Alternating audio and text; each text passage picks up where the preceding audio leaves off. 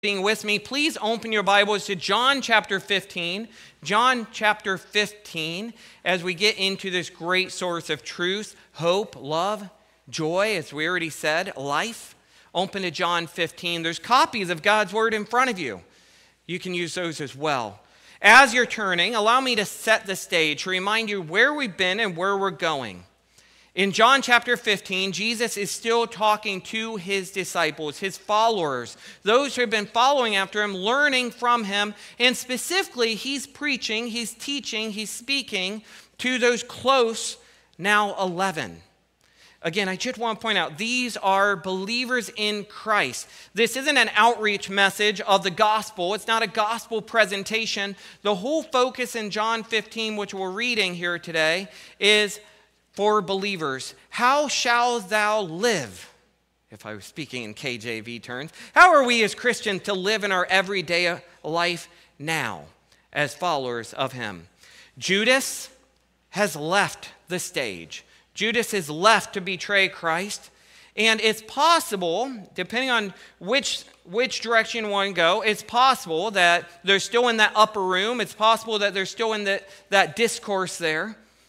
And Jesus is still teaching, and what I believe is they have left the room. And here's why. At the end of chapter 14, which we just ended last week, Jesus says, "Rise up, let us go from here."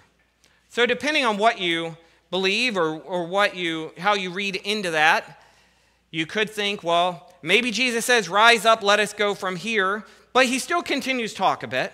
Or maybe they truly do start going from there. Okay, how many times have I said, okay, in conclusion, or let us conclude now, and then I go on talking for another 10 minutes, right? How many times, deacons, have we been at a deacon meeting and we say, all right, we're done, let's pray. But then we go in the hallway and we didn't quite leave the building yet. Maybe it's that scene. I believe, though, that what is happening here is they rose up. They departed. But as they're walking now, Jesus uses illustrations, visuals of what they're seeing as they walk. Now, maybe it's vineyards. We're talking about abiding today. We're talking about living in the vine. Maybe they see vineyards as they walk. Maybe they see vines growing on the buildings, or what most likely might be the case, they see engraved vines in the temple or in the city gate. Either way, all that, we can think about, but it's not truly what matters. What matters is the lesson itself. How does one live in the vine, abide in Christ? The Bible, and Jesus especially in his stories, uses many analogies, many illustrations to help us understand what does a relationship with God look like. And today, in talking about the vine, that's what he's doing. But in other parts of the Bible, we see God illustrated as a father. We are his children. We are members of the household. We see in other parts God illustrated, painted as a king, and we are his subjects. We see God illustrated as the creator, and naturally then we are the created. We see God illustrated as a shepherd, and we are the sheep. God is the builder, and we are the building. God is the master. We are the servants. God is the head. We are the body. You see, all of these things help us to understand our relationship to God. Where are we in all of this? And how should we be living? Well, today is a different analogy. Similarly, it helps us to see how are we to live. But as Jesus, the master storyteller, the master teacher that he does, he uses an everyday object, which, like I said, they might have just passed by and seen. But what the point is, it's something that they all understand. Now, for us today, it might be easier for us to understand if it was in the terms of a garden. We don't grow too many vines. I believe Eric Peterson, wherever he might have a little vineyard in his yard, some grapes. Maybe some of you do. But a lot more of you probably have gardens where you grow tomatoes and cucumbers, zucchini. I've benefited from some of these. I don't know who you are, but thank you for bringing those zucchini in. I've got some great zucchini muffins because of it. With that, though, let's read from John 15. Starting at verse 1, it says this, and it'll be on the screen for you as well. I am the true vine, Now again, this is Jesus speaking. Jesus says, I am the true vine, and my Father, he is the vine dresser, also known as the caretaker or the gardener. Every branch of me that does not bear fruit, he takes away. And every branch that does bear fruit, he prunes, that it may bear more fruit. Now in verse 3, already you are clean because the word that I have spoken to you, abide in me and I in you, as a branch cannot bear fruit by itself unless it abides in the vine. Neither can you unless you abide in me. I am the vine, you are the branches, he says. Whoever abides in me and I in him, he it is that bears much fruit. For apart from me you can do nothing, and if anyone does not abide in me, he is thrown away like a branch and withers, and the branches are gathered, thrown into the fire, and burned. And finally, verse 7, as we're going through 8 today. If you abide in me and my words abide in you, ask whatever you wish, and it will be done for you. By this my Father is glorified, that you bear much fruit, and so prove to be my disciples. Here what we just read is the final I am statement of Christ. In this we see the divinity of Christ on display. We see how he is connected to the Father and they are one. And we'll talk more about this in a little bit. But what we also see is this great illustration of not just the divinity of Christ, but how God in all of his divinity, Christ in all his divinity, connects with us, his people. What a great blessing it is to be abiding in Christ. But let's talk about this concept of abiding for a little bit, because I think this is one of the most important aspects of our faith. We must be abiding in him. You see, the word abide, and I hope I got this right because I'm not an English teacher, and I believe I have an English teacher in here. She'll correct me later. The word abide is a verb. Abiding is therefore an action. It means to continue, to remain, to dwell, or to live. And because of that, we can therefore say to abide in Christ is to remain and or to continue in, to live and dwell in him, Christ, always. She's laughing. Did I get it right? Thank you. Abiding. It's an action. It's something we must be doing with action, but abiding isn't something we do for a time either. It's something we continually do. So when Jesus is telling his disciples and us today through his word that we must be abide in him, we must be abiding not just for today, not just in him, in his ways, in his grace, in his salvation, in his power now, but forever. Always. For he is always giving. He is always blessing. I love this illustration of the vine because as the vine gives sap, gives nutrients to the branches, Christ continues at all times to continue to give the nutrients that we need to live. And not just for today, but in God's word we see forever he has a place reserved for us with him and the Father. In heaven. Forever, as we talked about the Holy Spirit last week, forever the Holy Spirit is with us. He does not depart us. Christ does not leave us as orphans. He will not leave our side, we read last week. What a great comfort that is to be reminded of. Speaking of abiding, there's good reason for Jesus' lesson here. We must abide in him because the fruit of abiding are great blessings to our life. So I have 4 quick points for you. I'm going to work through really quick. These aren't the points of the sermon. These are opening points to illustrate how important it is to be abiding in Christ. And we're going to glean these. We're going to extract these. We're going to take these right from the scripture, except for the last one, which is related. Number 1 is this. Abiding in Christ, it directly affects one's life, ministry, and work. And we see this in verse 5 where Jesus says, I am the vine, you're the branches.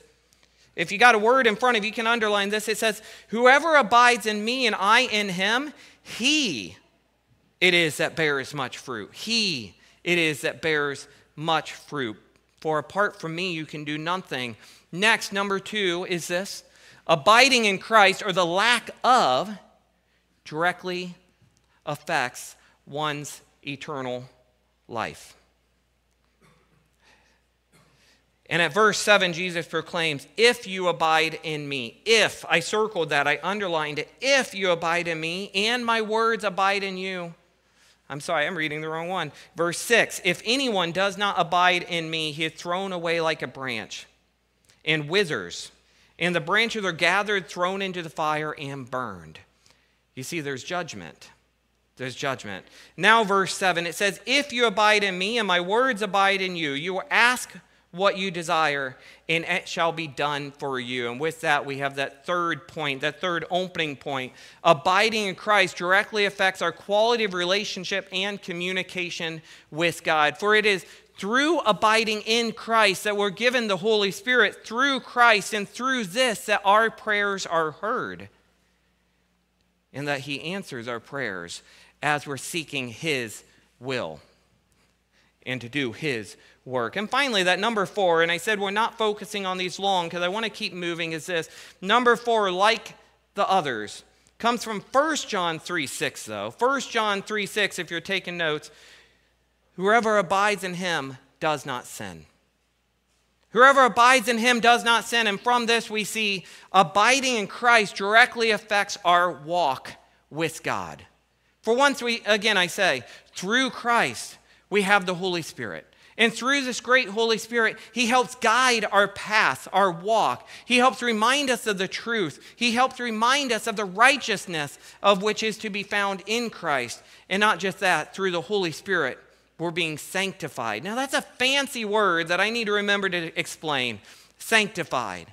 It means God, in all his grace, in all his love, he did not look down upon us and decide, I'm just going to leave them as they are in all their faults and all their weaknesses. I'm going to make them more like Jesus, more like my son. The Holy Spirit is making us more like Jesus. And as he does this, it affects our walk with God. We are not devoted to lives of sinfulness. We're devoted to lives of righteousness. That's powerful. Now, are we still going to sin? Are we still going to struggle? Yes, for we live in a fallen world and fallen bodies, and we have struggles. But as God continues to prune us, more on this later, we continue to be strengthened with more and more of him to do more for him. Let's move forward here. The abiding relationship that Jesus had with the Father is what energizes and defines Jesus' ministry. And similarly, abiding in Christ energizes us and defines the ministry he does in and through us. And speaking of the defining ministry of which Christ had through the abiding in the Father, we read in John 10:37-38, where Jesus was confronted by the religious leaders, and he talks about how he abides in the Father. He says, if I am not doing the works of my Father, then do not believe me. But if I do them, even though you do not believe me, believe in the works, that you may know and understand that the Father is in me and I am in the Father. And when you see what's happening here, Jesus is saying, even if you don't believe me by my word, you can see how I abide in the Father and do his works through the works which are being done. When Philip asked Jesus to show them the Father, and we just read this last week, Jesus said, do you not believe that I am in the Father and the Father is in me? The words that I say to you, I do not speak on my own authority, but the Father who dwells in me does his works. You see, people could see Christ's relationship with the Father through the works which he did. And similarly, how much more should people be able to see us working in Christ, Christ working in us? I wrote down, Jesus had an intimate and abiding relationship with the Father. And if this relationship was necessary for his ministry to energize him to do his work, how much more is it needed for us to have an intimate and abiding relationship with Jesus in order that we might also be fruitful and effective, living not for ourselves, but living for him. Living for him. And this is actually Jesus' prayer for us. In John 17:20, Jesus says, I wrote it down here, I do not ask for these only, but also for those who will believe in me through their word, that they may all be one, just as you, Father, are in me and I in you, that they also may be in us, so that the world may believe that you have sent me. I was reminded by somebody in here this morning, I thank you, as I was mainly focusing on a relationship with God, abiding in Christ, and how that connects us to the Father, but I was also reminded, as being connected to the vine, we're also connected together. And what a great strength that is as we all work together for Christ, for God. Going back to our text, Jesus says that just as a branch needs to be vitally connected to the vine, I use that word vitally, so believers need to be vitally connected to him. You see, all vitality, it's what vitally provides for us life to the fullest. To continue on truly living, but not just living for today, living for eternity. That's only given to us through that true vine, us being the branches connected to the true vine, which is Christ. I wrote down, we must be receiving the sap of life, true life. And that true life comes from him and him alone. Just as Jesus could do nothing outside the Father's will, we can do nothing on our own. We need this vital connection. The vital connection teaches us how to live in not our own strength, thinking of ourselves as our own gods, but in understanding that it's within his strength that we live and thrive. Live and thrive. Wow. I think to myself just now about some of you guys who are gardeners. Do you remember Miracle-Gro? Anybody ever use Miracle-Gro? If you are a true good gardener, maybe you don't need it.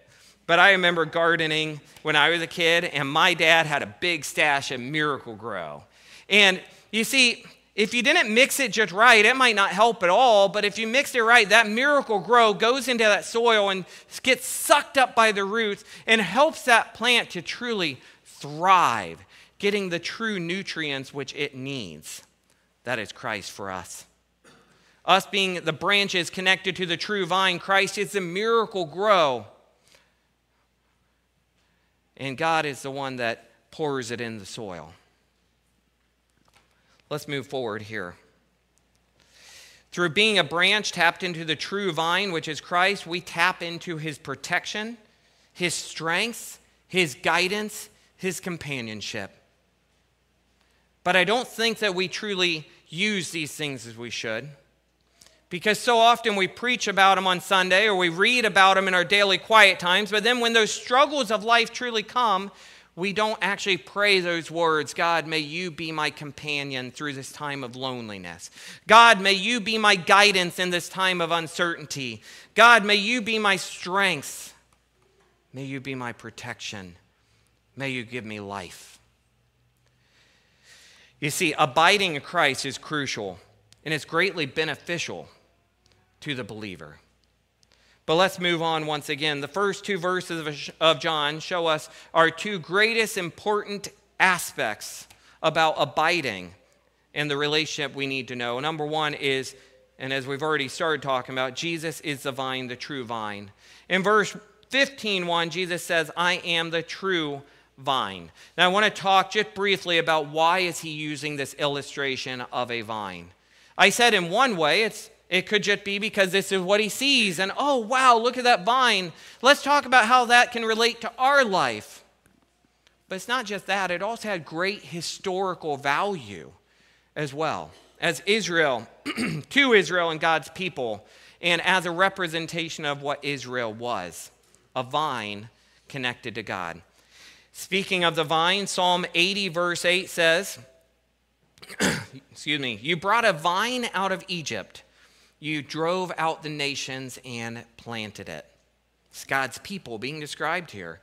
But this continues in verses 14 to 16 of Psalm 80 and says, turn again, O God of host, look down from heaven and see, have regard for this vine, the stock that your right hand planted, and for the son whom you made strong for yourself. They have burned it with fire, they have cut it down. May they perish in rebuke at your face. The psalmist said something here that is greatly disturbing. He says that the vine has been cut down and burned with fire. But why? Well, I think Jesus helps us to understand this as we read John 15, and he says, every branch that is in me that does not bear fruit, he takes away. If anyone does not abide in me, he is thrown away like a branch and withers. And the branches are gathered, thrown into the fire, and burned. You see, Israel was bearing no fruit.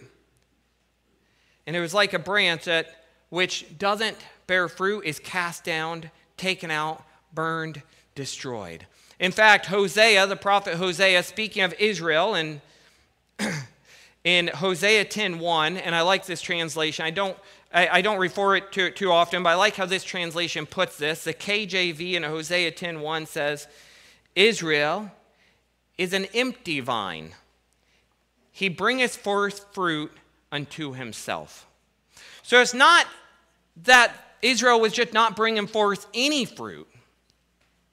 It's that the fruit wasn't for God. It was for themselves. In other words, they lived their lives for themselves instead of for God. It was what the prophet Isaiah would talk about later, being not good fruit, but using the words instead produce wild or poisonous fruit. You see, to God, if we're looking to produce fruit only for ourselves and not to glorify God with our lives, but instead glorify ourselves with our lives, that fruit is as if it is poison because it continues to damage us and anybody else who takes it in. It's not the miracle grow. It's the weed and grass killer that kills all things. And depending on who you listen to, causes cancer. Let's move forward. John 15, back to the scripture.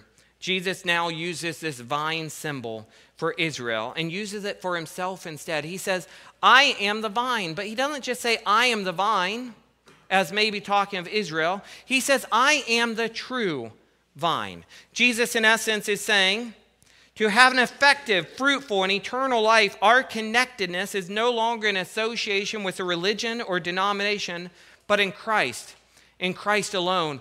All privileges, all blessings, all teachings, they come through Christ alone. Now, what I'm saying to you isn't that you don't need to be here. I'm appreciative that you're here and listening to me preach God's word. I'm appreciative to worship beside you. I'm appreciative to pray beside you. I'm appreciative that we convict each other, we encourage one another, we teach one another in so many ways. And I do believe God commands us and greatly instructs us of the great value of fellowshipping with one another. But what we must recognize is that it's through Christ alone that life is brought to us. True life.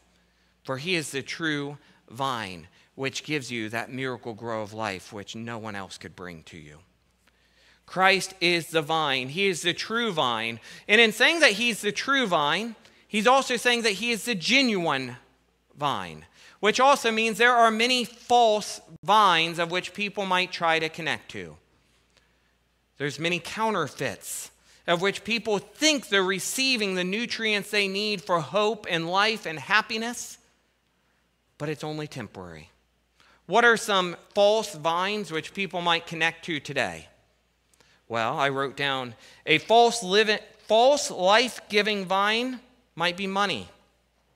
It might be success. It might be friends. It might be their popularity, or it might be addictions. And you can continue on to list those. What are false things which people look to, which makes them think, I have all I need in life to grow and be happy, to be joyful. But it's not something which lasts, for only the life-giving sap which Christ provides, as being a branch connected to him as the true vine, truly provides for us forever. Jesus is not just a vine. He's not just a provider. He's not just a bread of life or a light of the world. He's just not a gate or a good shepherd. He is the true vine, the bread of life, the light of the world, the gate, the good shepherd. This means there's no one like him. There is no one like our Lord. He alone provides redemption and peace with the Father. He alone is unique and special and important to provide the life-saving grace that we need. He alone connects us to the Father, and that's point 2, the Father. Let's talk about the Father and what he does for us. Verse 15:1 continues on, not just to say Jesus is the true vine, but that my Father, God in heaven, he is the vine dresser. He is the gardener. He is the caretaker. He is the one that is working on that vine and through that vine to give that vine all it needs to work in us. No longer are the religious leaders of the day in this capacity teaching or caretaking for God's people. Christ himself is caring for them. And Jesus points out that through him as the true vine, the branches, the true Christ followers, we're now connected to God directly. Let's talk about the Father's role. The Father here is cutting, pruning, caring for the vine and branches, but not as I often care for branches, ripping them out. He gently, knowledgeably cuts only what needs to be cut. Oh, how many times I've gone and I tell people I hate pruning trees or trimming hedges or bushes because a lot more gets cut out than what really needs to get cut out. But God, being the caretaker, he only takes what's needed. He's looking out for the best interest and growth of the branches which truly are alive. In order to do this, he takes out what is dead so that what is still living and bearing fruit can bear more or better fruit. Because then these dead branches, they're not blocking the way for the nutrients to get to the live ones. The vine dresser, he's not there to hurt or kill the plant, but to help it grow healthy and produce better. I fear I don't hurt the bushes here at the church by trimming it. But we know God, the Father, being the ultimate gardener, vine dresser, caretaker, he only takes what's needed to help us grow the best. Verse 2 says, every branch in me that does not bear fruit, he takes away. And in this, we see the first of a 2-part process of which the vine dresser takes to tend to his vineyard. First, he takes away. He brings out the dead. And as he takes away, it's an idea of not just gently, but forcibly removing, cutting ties completely so that it doesn't get in the way any longer. This is important for him to do for our growth. Now, this verse also shows us 2 types of disciples.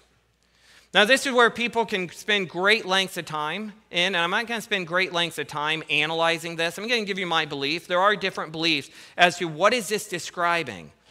But I don't believe this is a doctrine here which we're to focus on and argue on greatly upon, well, is this talking about non-believers and believers, or just believers that maybe walked away for a little time, he's taken them away from his blessings, his benefits until he comes back? I believe the main focus here and what we should focus on is how do we as believers live? But I will give you my take on this. I believe there's 2 types of disciples here, one which is not fruitful and one which is. The one which is not fruitful is not alive in him. Now, I still use the word disciple, though, and here's why. Because Judas Iscariot, Judas was known as a disciple of Christ. But he was one which claimed to follow Christ, but he does not truly follow him all the way. He doesn't carry out the life of Christ. He ultimately betrays Jesus. He ultimately does it out of his own selfish desires. You see, I think this first type of disciple, it may be those who are living near Jesus, but they're not truly living in Jesus. And it causes me to say, we should evaluate our lives. Are we living for Jesus, in Jesus, or just selfishly for what he can give us? Are we living for his glory or our own? As one pastor wrote, is the fruit of the Spirit evident in your life, or are you just sucking up the fillings of God's grace and mercy without giving anything back, without truly receiving him as your all in all? Are you a sucker shoot, or are you a branch bearing fruit? Are you exhibiting the fruit of the Spirit? Galatians 5:22-23 tells us that if we are connected to Christ, if we are connected to the true vine as believers, as followers of him, we'll have this fruit of the Spirit, which is love, joy, peace, patience, kindness, goodness, faithfulness, gentleness, and self-control. I don't know about you. I hope that this is an encouragement to you. Because as I was reading this and as I was writing this and as I was praying over this, I thought, Lord, thank you. I have these. I might not always have these. I might struggle with these at times. But I see these things in my life, and this helps show me the evidence of my salvation and the fruit that you bless me with.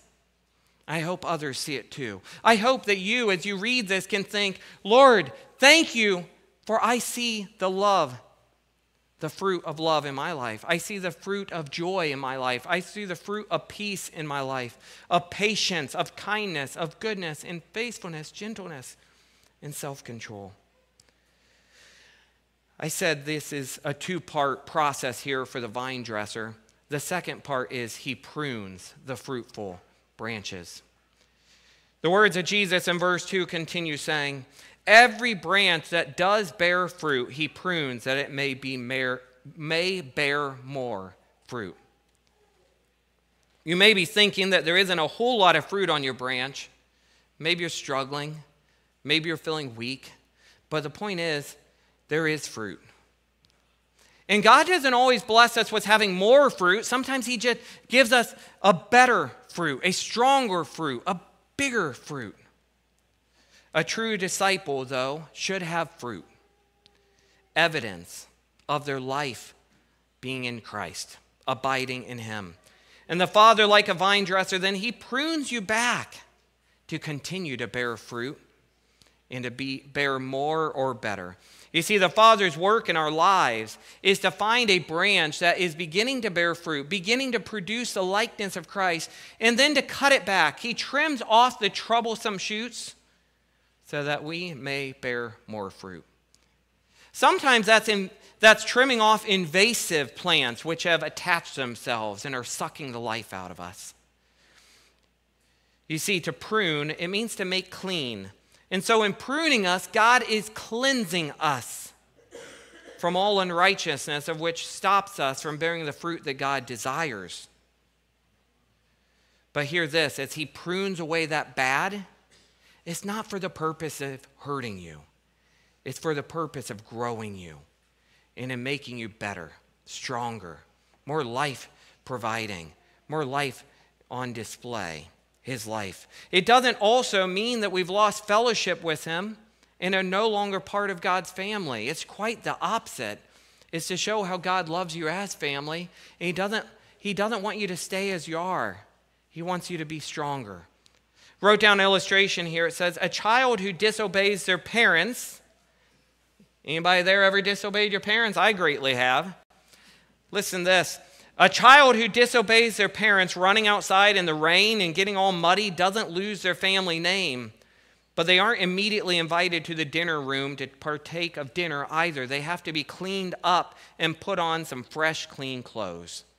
That's what God does with us. He helps us to put on clean clothes. The cleansing process, God's pruning process, it's not always easy. It sometimes hurts. But he's cleansing our life from the bad things which are taking away from our fruit-bearing power and helping us to grow stronger in him. Hear this, it's not that God forces or causes these trials either. I want you to hear this. I don't believe God causes the trials, the afflictions, the struggles. I believe that's just the fact that we're living in a fallen, sinful world. But God will use them for his glory and the betterment of his kingdom and his people. God will use it to train us and to show his love. The writer of Hebrews said in Hebrews 12:11, for the moment all discipline seems painful rather than pleasant, but later it yields the peaceful fruit of righteousness to those who have been trained by it. We shouldn't look upon sufferings as a fact that God doesn't love us. But we should look upon sufferings and see how God continues to provide for us, to teach us, to care for us through those sufferings as proof that he loves us greatly. He loves you greatly. And the key to an abiding relationship with God is through staying connected to Jesus. In verse 3, we see how we maintain this relationship.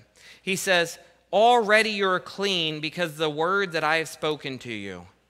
What Jesus is saying here is that a great part of the pruning process of what God does to us is through his word. I shared earlier a quote. I said, like a mirror, the word of God reveals problems, James 1:23, and like a knife, the word of God cuts to the heart. One big question to ask yourselves then is, are you in the word of God? And I want to be very careful here to say, and I know you guys, you're here. And that's great. I love having you here. I've said that. Thank you. Thank you for worshiping with me. Thank you for studying God's word with me. Thank you for praying with me. But just being in a sermon is not being in the word of God. We must be in the word of God consistently, continually, having that daily quiet time where we can truly reflect and meditate upon the word. And as we meditate upon the word, we look upon the word like a mirror to reveal, what does the life of Christ look like? What do I look like? How am I changing to be more like him? Or what's keeping me from changing to be more like him? And then use the word like a knife to cut to the heart and to edify your life. Are you looking to the word like a mirror? Are you using the word like a knife to cut away the bad? God wants to remove the bad, troublesome shoots from our life.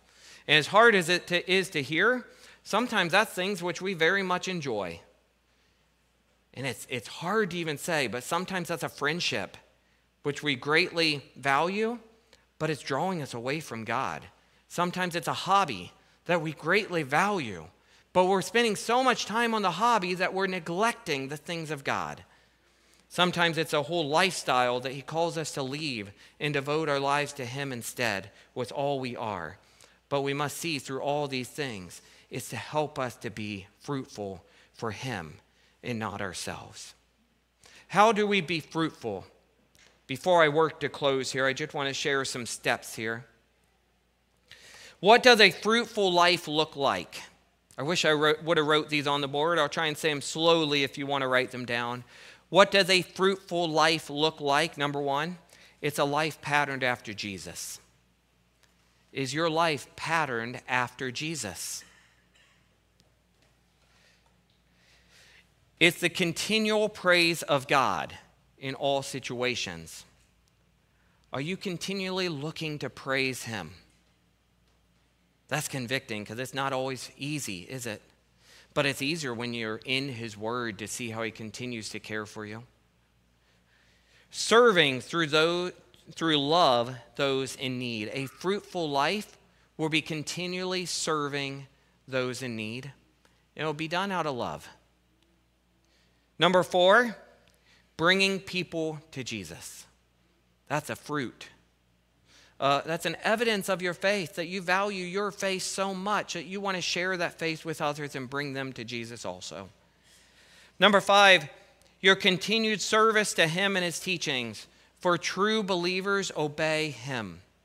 True believers obey him. And number 6, living with pleasing God in mind. That's a fruit. That's a fruit.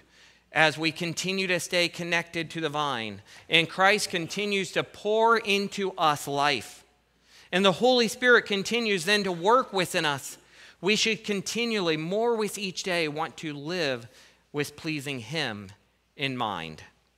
Let's work to conclude. Jesus goes on to say in chapter 15, verse 10, and we didn't read it, if you keep my commandments, you will abide in my love, just as I have kept my Father's commandments and abide in his love. Jesus sets the example for us for living. Abide in him. Obey his commandments. Live and abide in his love. Jesus calls his followers friends, and he died for his friends. And he says to us later in 15:14, if you're his friends, you will obey him. You obey his commands. You obey his way of life, righteous life. The Christian life is a life of following instructions, and the instructions here are clear to live by. Are we following his instructions? That's what a friend of That's what a friend of God does. They listen and obey him. But Jesus knew this would be hard, so he breaks it down to one all-inclusive commandment. In Matthew 22, 37 to 40, Jesus says, you shall love the Lord your God with all your heart, with all your soul, with all your mind. This is a great and first commandment. And a second is like it, saying, you shall love your neighbor as yourself. On all these commandments depend all the law and the prophets. You see, in loving God and others, we maintain this abiding relationship. In loving God and others, we're energized to do his work and to do his ministry. And, see this, the key to abiding in Christ is that out of our love for him, we obey his word.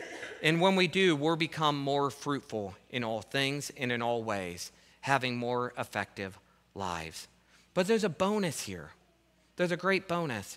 For the more we obey him, the more we live in him, the more we're displaying this fruit and living in this fruit, the more joyful we'll also live. Because joy is not based upon some temporary thing happening within us. The joy we have is a gift of the Spirit, a fruit of the Spirit, and the Spirit never leaves.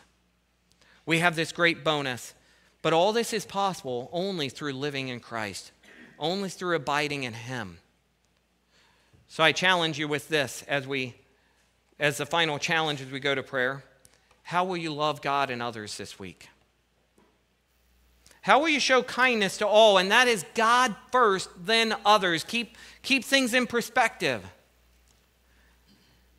Do your relationships with others reflect your relationship with him? I want to say that again because I think that's really important for us to look to.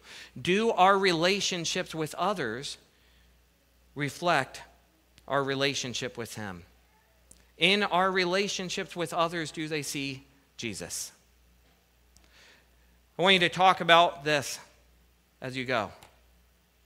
Maybe it's around lunch table. Maybe it's as you're in the car. Maybe it's as you're at the park today. That's what I'm doing. I'm going to go grab some Subway and enjoy some lunch with friends. And as we do that, I think we should have that talk. What do we do this week? How do we live just a little bit differently so people can see Christ in us? So they can see that we are connected to the true vine. And through the true vine, we have all we need.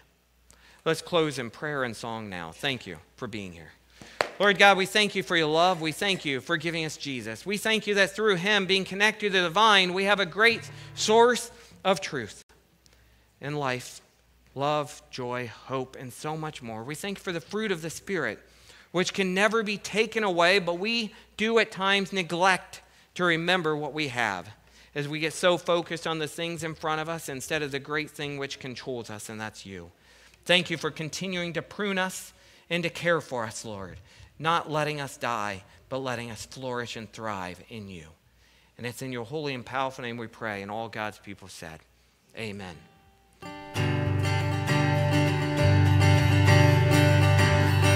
Yeah, let's stand. Let's close and tell God that how much we love Jesus. Here we go. There is a name I love to hear. I love to sing its worth. It sounds like music in my ear. The sweetest name on earth. Oh, how I love Jesus.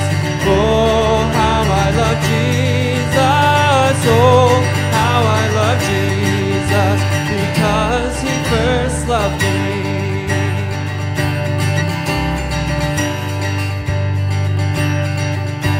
It tells me of a Savior's love who died to set me free.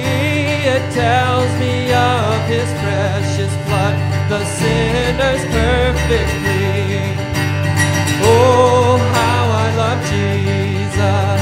Oh, how I love Jesus. Oh, how I love Jesus, because he first loved me.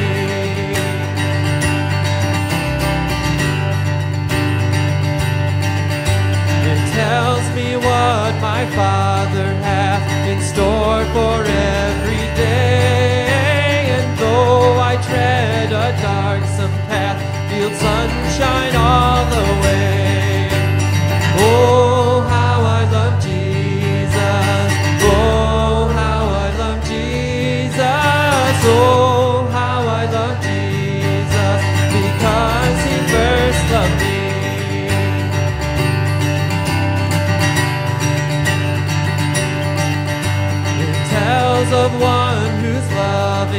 heart can feed my deepest woe, who in each sorrow bears a part that none can bear below. Oh, how I love Jesus. Oh, how I love Jesus. Oh, how I love Jesus, because he first loved me. Oh, how I love.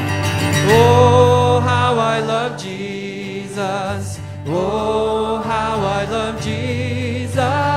Oh, how I love Jesus, because he first loved me. Do you love Jesus? He loves you. Amen. He loves you. Praise God. Do you need somebody to pray with today? I've prayed with a number of you before service. I just want to say, as you go, if you need somebody to pray with or praise God with, come up here. Let's pray together. Thank you for joining us.